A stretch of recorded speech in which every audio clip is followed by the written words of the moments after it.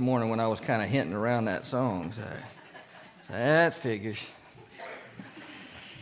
Lord, this church never ceases to amaze me, and it's awesome just being involved here and just being part of this worship together with you guys and be serving with y'all. So you may not know how humbling it is for me, but it is very humbling to be able to serve with such a group of people who are so dedicated to the Lord and how we want to serve together. And you know, my mission, or you say mission. So let me ask you a question. How many people have ever looked at the roles and responsibilities of the pastor at Pine Hill Baptist Church? You ever looked at those? It's in your bylaws. I know some of you people have looked at it. Y'all looked at them?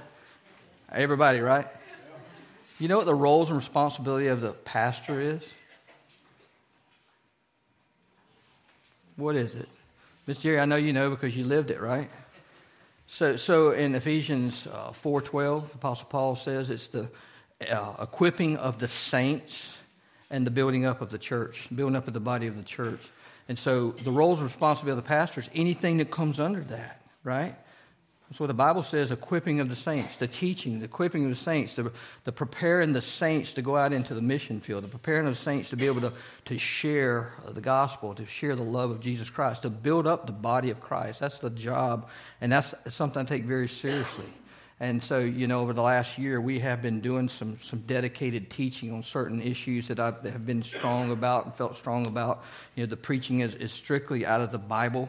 You know, the Word of the God is what we share and what I want you to learn. And I'll be honest with you, there's several people in this church that know more about the Bible than I do. And it's not a bad thing. But the thing is, there's a lot of people that are very knowledgeable in this Bible, and certainly we will grow together because we will not know everything there's to know about our Lord and Savior until we're standing in front of Him. And then I don't know that we'll know it then, but I know that there's nothing that we're going to learn. We'll keep learning until God calls us home. And so this morning, and I'm going to tell you that was completely off script, but I want to share some things with you. You know, it started this past Sunday at the devotion. I teased some of you, and we had a really good turnout for kite flying. I'm going to be honest with you, I had no clue. Last time I flew a kite, I was probably Dylan's age when I flew a kite last, but I didn't use a rod and reel. That's the difference. As today, young people use something more dedicated to flying a kite than just an old string going out, and so use a rod and reel with about 3,000 feet of line on it. But anyhow, I had a great time of fellowship. And so I shared in that devotion something that I had studied. And so Easter's coming. Man, Easter's 2 weeks away. It's right around the corner. Easter's Resurrection Sunday. That's the day that our beliefs revolve around. And so I love to the weeks before Easter to start sharing some things in the Bible, some things that Jesus did, some things that happened to Jesus, because some things you don't get to preach through the year. You know, it's hard to preach Jesus on the cross, you know, other times of the year, even though He's on the cross. You know what I'm saying? He went to the cross for us. But I got the opportunity to talk about the middle cross last week. And if any of you that didn't make that or missed out and would like to know, I certainly would love to share that with you. Well, because there's a significance about the middle cross. But this morning, we're going to look at something different. And honestly, last year I preached this story, but I used a different verse. I preached it out of Mark last year, but I'm going to preach it out of Matthew from a different perspective, from Matthew's viewpoint, how God inspired it into Matthew versus what Mark shared with us. Same passage of Scripture and Jesus talking. It's significant about struggle. And you say, well, Brother Kerry, boy, you preach on struggle a lot. Well, let me ask you something. How many of y'all had a struggle this past week? How many of y'all had to struggle within the last week? You don't have to hold your hand up. Just think about it. If you didn't have struggle in the last week, how many of y'all had struggle in the last 2 weeks, last month?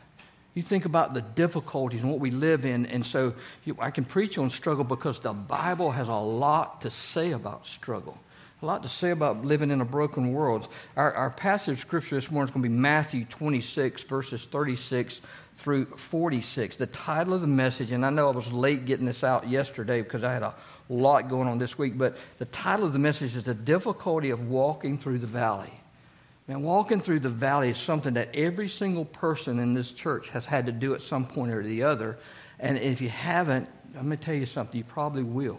There's valleys and there's mountaintops. So you're going to walk through valleys. The difficulty of walking through the valley. And this is what Jesus is going to share with us. But let me share a verse of Scripture before we actually get into that study this morning.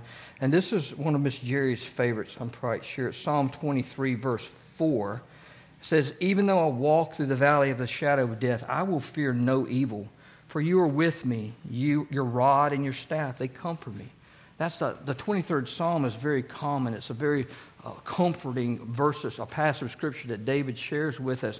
But that particular verse is just flat out, even though I'm going to walk through it, I ain't going to be afraid of it. I'm not going to be afraid of it because you're going to be with me. We know that Jesus said that.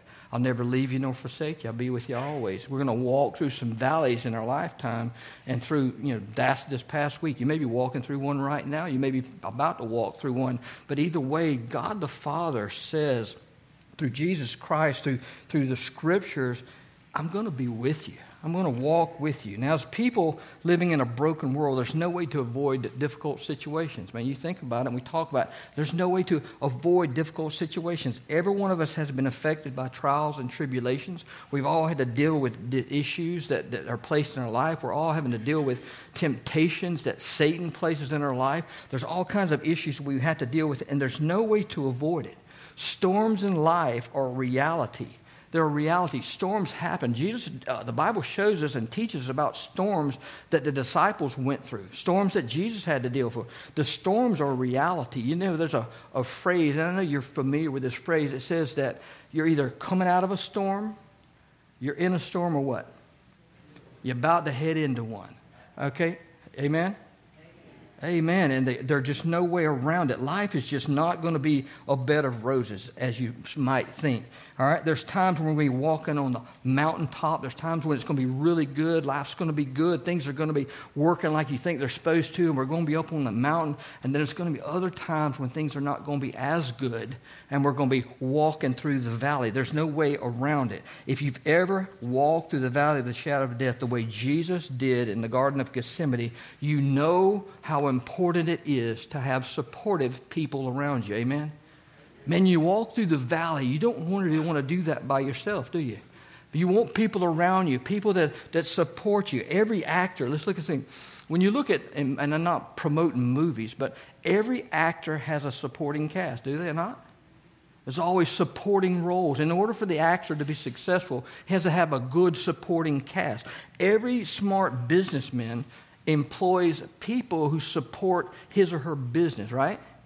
In order to be successful. It's important to have a strong supporting group. It's important to have a strong supporting cast in every area of life. When you're walking through the valley, it's important to have people who care about you standing with you. It's important to have people who are concerned about you, there with you, supporting you, lifting you up, sharing a kind word with you, talking with you, praying with you, sitting with you, holding your hand, or simply just giving you an uplifting phone call. Amen? You agree with me? Man, when it is tough, life, we need somebody with us, right? Well, let me tell you, right now it's tough for me because Patty's gone to Nebraska. I'm soloing it by myself. I do not like being by myself. Amen? I just got to tell you flat out. She's supposed to be watching online, so I wanted her to know that. All right. We'll move forward. Just not get a text on that in just a minute. So, a mother going through childbirth loves to have who with her? Her husband. She loves to have family right outside going through childbirth. She loves to have people close. They don't have to be in the same room with her, but people that are there supporting them, people to come alongside them. You think about it. A person who is dying of cancer, what do they like to have? People with them, people supporting them. When they come to reality with the fact that this can't be cured, it can't stop, there's going to be a progression, it's going to be tough, it's going to be difficult. What do they want with them? People who care about them, their family, their friends, people who will come beside them and help them. We all have times in our life when we needed someone to help us walk through the valley. And the Bible is full of people who walk through the valley and depended on other people to help them. The Bible talks about a lot of folks. When you look at Moses needed two people to help him maintain his hands and his arms in the air. Amen? He did it as long as he could, but he needed someone to help him hold his hands up. So when his arms got tired and his hands got heavy, Aaron and Hur brought a stone for him to sit on, and one stood on either side of him and helped him hold his arms up in the air until the sun went down. That's what the Scripture tells us, amen? That's what it says. He needed someone to help him with it. As powerful as Moses was, he needed help. Let's go a little bit further. The Son of God needed his disciples present with him as he walked through the valley, fulfilling the will that God had for his physical life and the time that he was here on this earth, as well as for all people. If you are able, would you stand with me in honor of the reading of God's Word? We'll be in Matthew 26, verses 36 through 46 this morning. I'll be reading from the New American Standard Bible. Starting in 36, it says, Then Jesus came with them to the place called Gethsemane and said to his disciples, Sit here while I go over there and pray. And he took with him Peter and the two sons of Zebedee and began to be grieved and distressed. Then he said to them, My soul is deeply grieved to the point of death. Remain here and keep watch with me. And he went a little beyond them, and he fell on his face and prayed, saying, My Father, if it is possible, let this cup pass from me. Yet not as I will, but as you will. And he came to the disciples and found them sleeping and said to Peter, So you men could not keep watch with me for 1 hour? Keep watching and praying so that you may not enter into temptation. The spirit is willing, but the flesh is weak. He went away again a second time and prayed, saying, My Father, if this cannot pass away unless I drink it, your will be done. Again he came and found them sleeping, for their eyes were heavy. And he left them again and went away and prayed a third time, saying the same thing once more. Then he came to the disciples and he said to them, Are you still sleeping and resting? Behold, the hour is at hand, and the Son of Man is being betrayed into the hands of sinners. Get up, let us be going. Behold, the one who betrays me is at hand. Pray with me, please. Father, I ask that you bless the reading of your word. God, I just ask that you cleanse me of every sin, cleanse me of every impurity. And Father, I ask that you hide your servant behind the cross and allow me to deliver your message to your people. These things I ask in your Son's precious and holy name. Amen. You may be seated.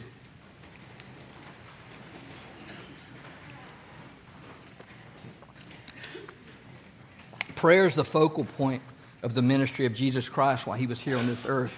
Prayer is a focal point tonight. If you come back, we're going to talk about what is prayer. And I have preached several times over the past Sundays and the past year on the power of prayer.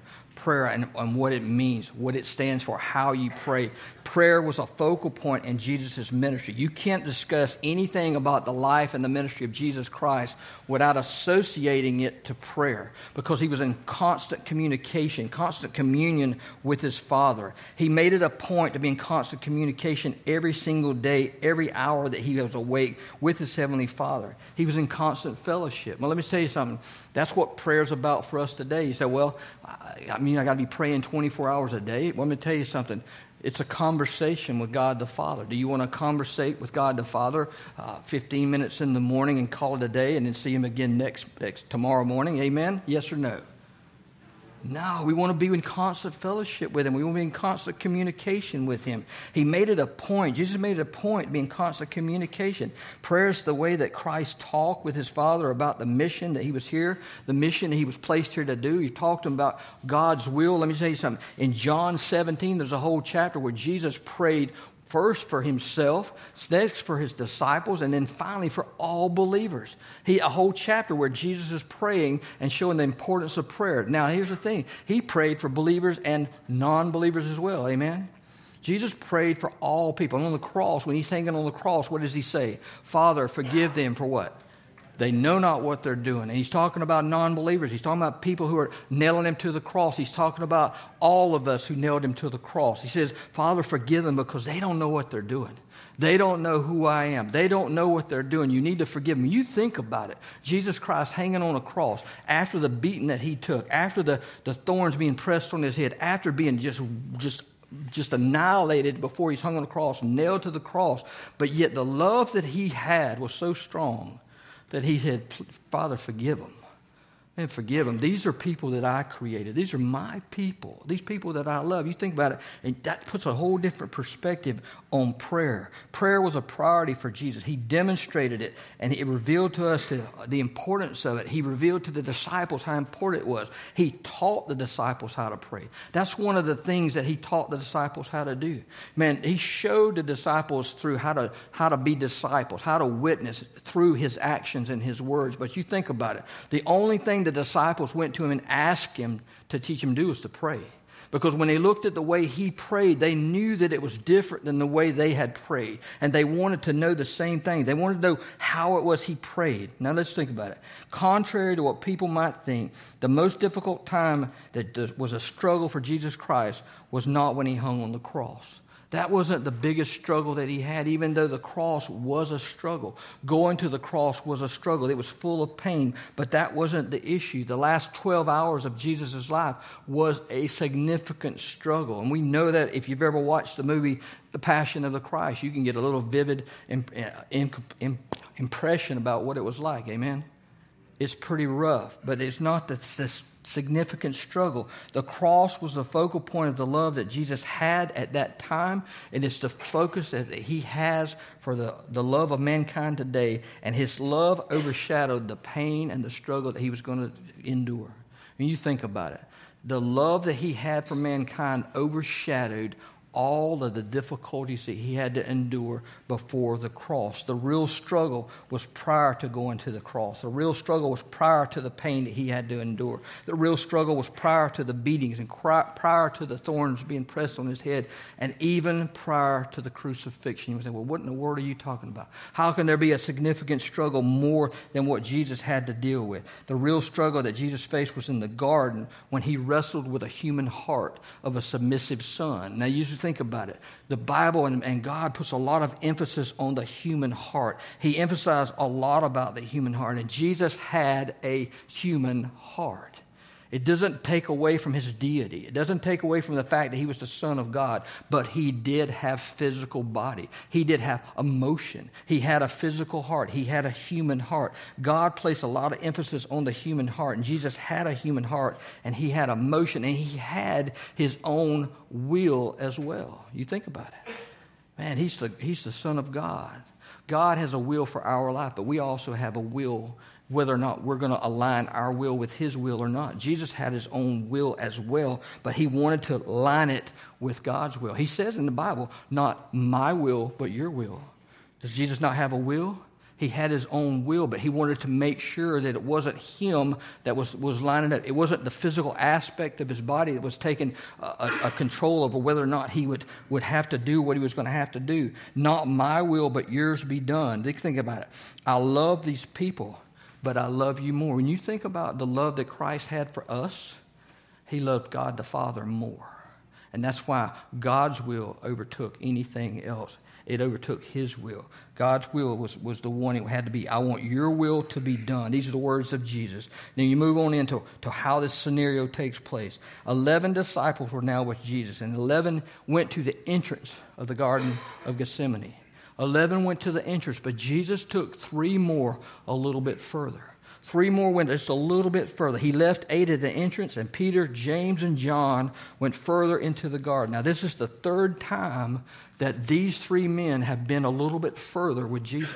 And you think about it, it's the 3rd time they were part of the inner circle, and it's the 3rd time that he had brought them just a little bit closer. He wanted them to see what he was going to do. He wanted them to wait and watch with him on multiple scenarios even before this one. It was not that Jesus loved these 3 anymore, because he loved them all equally. He loved every one of the disciples equally, just like he loves each of us equally, but he invested a little bit more time in these 3. And that's what we've been talking about, these small groups. I'm talking about it's an investment. You can invest in one person if you want to, as long as you're investing in somebody. But Jesus showed us how to invest in other people. These 3 were with him at the Mount of Transfiguration. They were with him at the home of Jairus when he raised Jairus' daughter from the dead. He wanted them to be with him and to watch as they had done many times before.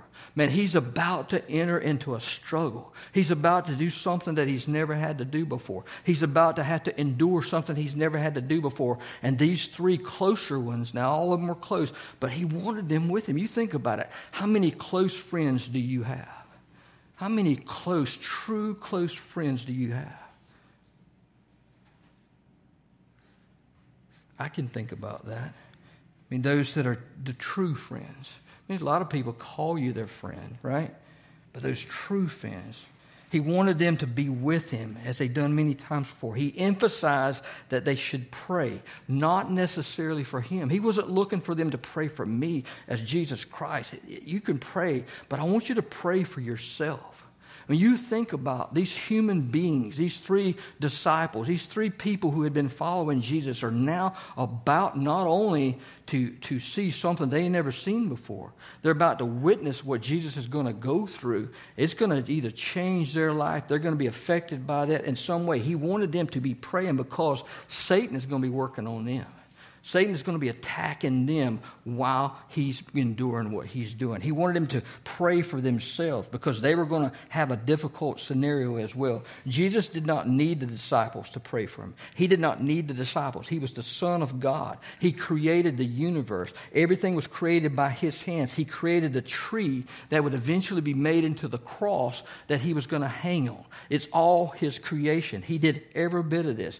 Let me tell you something. That's so important. The Bible is very clear that it was not fear of death that caused the Lord to struggle in the garden. I mean, he wasn't afraid to die. He knew it. He was omnipotent. So he knew what was about to happen. He knew he was going to be nailed to the cross. He knew he was going to hang on the cross. And he knew that he was going to be separated from God the Father for a period of time while he hung on the cross. That's where the struggle is taking place. He did not fear death. He went willingly to a death. But the issue says he was about to drink the cup that his Father had prepared for him. He's about to drink the cup. That's what's so significant about this passage of Scripture. He's about to do what God wanted him to do. He's about to receive the wrath of God for the sins of this world. And this meant bearing on his body the sins of the world. This meant willingly walking to the cross and giving up his human life as a sacrifice for all people, a sacrifice for you and me. John 18:11 says this. So Jesus said to Peter, and this is a little bit later in the garden, put your sword into the sheath. The cup which the Father has given me, shall I not drink it?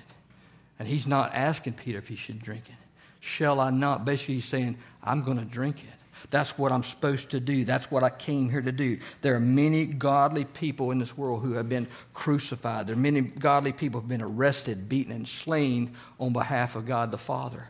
But only one of those people has ever been made the curse for mankind. Only one of those people has ever taken the burdens of sin upon his shoulders for all of mankind. And that's Jesus Christ. Amen? Our Father in heaven has never forsaken any of his own. Man, in history, you think about it, God has always been present. He's never forsaken any of his people that have left him. He's never forsaken you or me. He's never forsaken any of us. You think about it. When it seems like God is so far away, he is not the one who has moved. I mean, you look at your own life when it seems like, man, God is just, everything's happened to me. He can't be anywhere close. Well, let me tell you something. God has not moved from where he's always been. He's right there with you. He's standing alongside of you. We are the ones who move away from him. He remained with his people when they abandoned him, and yet he turned his back on his own son on the cross. That's the only time that he's left them, and there was a reason for that.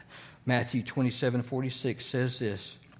About the 9th hour, Jesus cried out with a loud voice, saying, say it with me, my God, why have you forsaken me?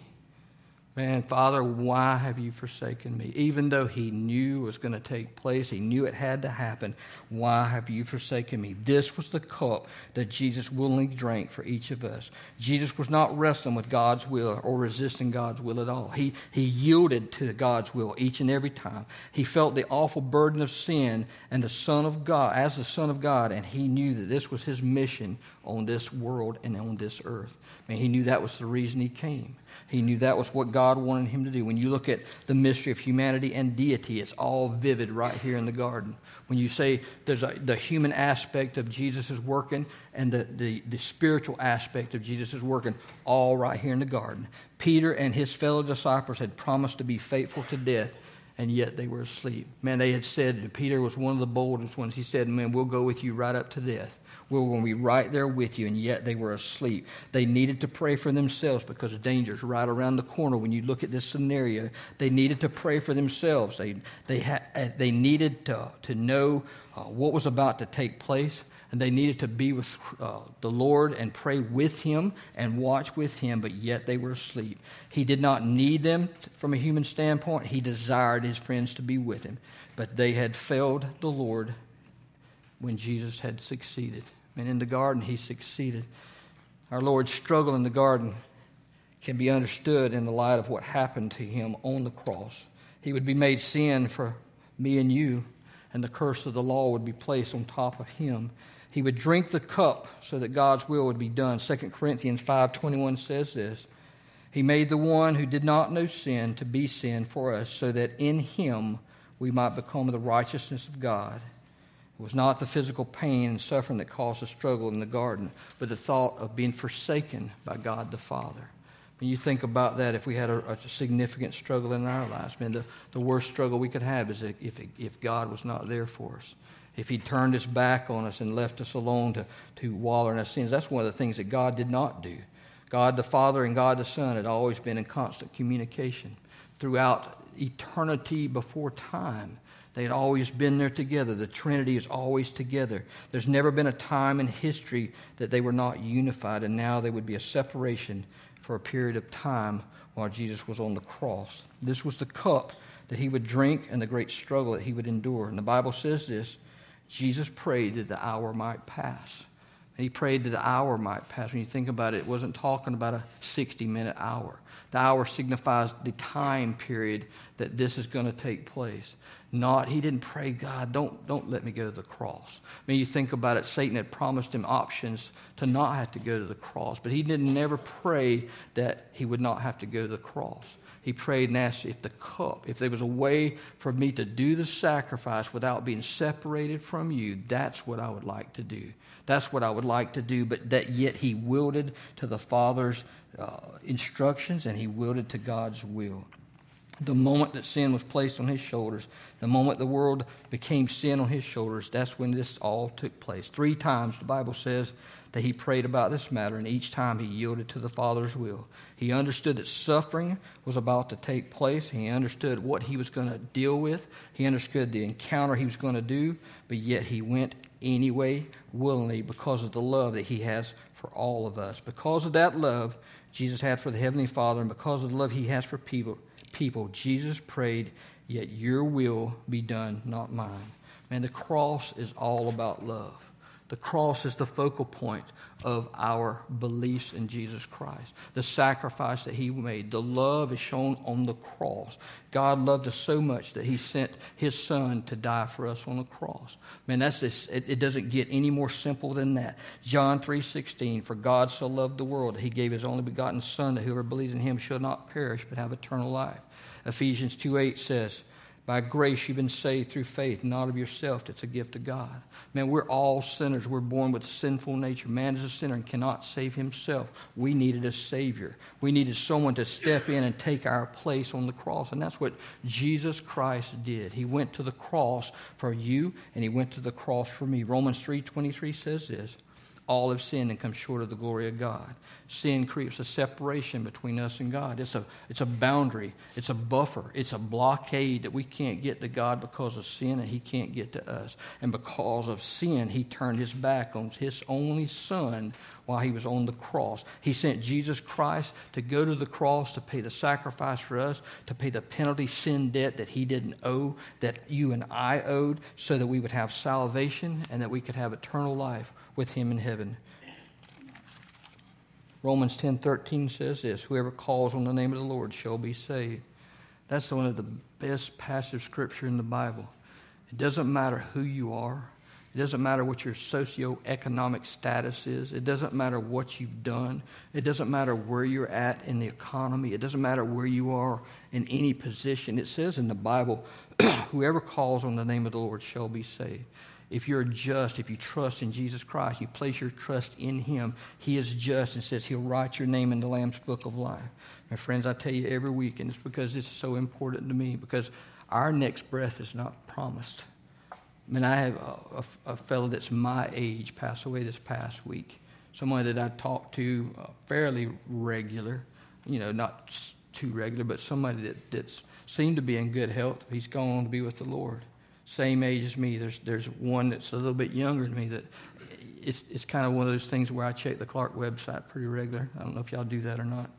But it's just sad to know that there's people dying and leaving this planet and not knowing where they're going is what we want to make sure that we know.